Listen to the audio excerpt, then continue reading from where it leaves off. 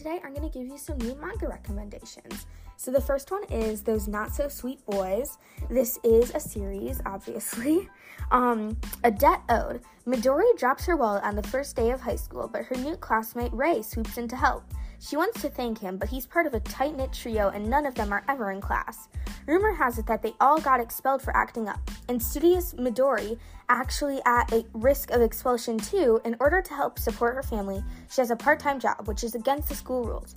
When the chairman of the school board catches her leaving work, he says he'll let it go, but only if she's up to task of bringing the three boys back to class. Well, why not? It'll be a piece of cake, right? So the second book is Demon Slayer, or Kimetsu no Yaiba, and Tashio-era Japan, kind-hearted Tanjiro Kamado makes a living selling charcoal, but his peaceful life is shattered when a demon slaughters his entire family.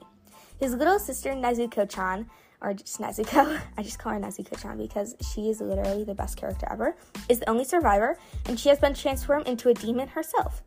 Tanjiro sets out on a dangerous journey to find a way to return his sister to normal and destroy the demon who ruined his life.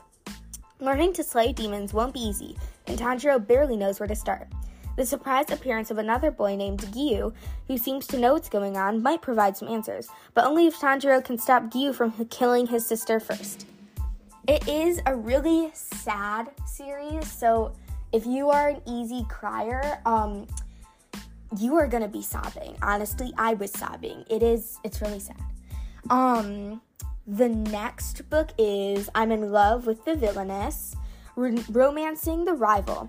This is a lesbian romance because I had to. Also beautiful. I love this book. Romancing the Rival. When corporate worker Rei Owashi, I can't pronounce that, finds herself reborn as the protagonist of her favorite dating sim, it's the perfect opportunity to do what she always wanted, seduce the villainess. In her previous life, Rei had no interest in the prince the game had to offer. She only had eyes for Claire, her nemesis. Now armed with her extensive knowledge of the game and her undying love for Claire, will Rei finally be able to win over the woman of her dreams? Okay, next one is My Hero Academia. What would the world be like if 80% of the population manifested superpowers called quirks? Heroes and villains would be battling it out everywhere. Being a hero would mean learning to use your power, but where would you go to study? The Hero Academy, of course. But what would you do if you were part of the 20% who is born quirkless?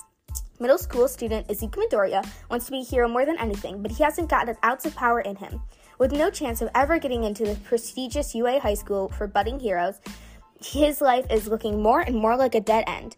Then an encounter with All Might, the greatest hero of them all, gives him a chance to change his destiny. Anyway, I hope you guys enjoy these mangas.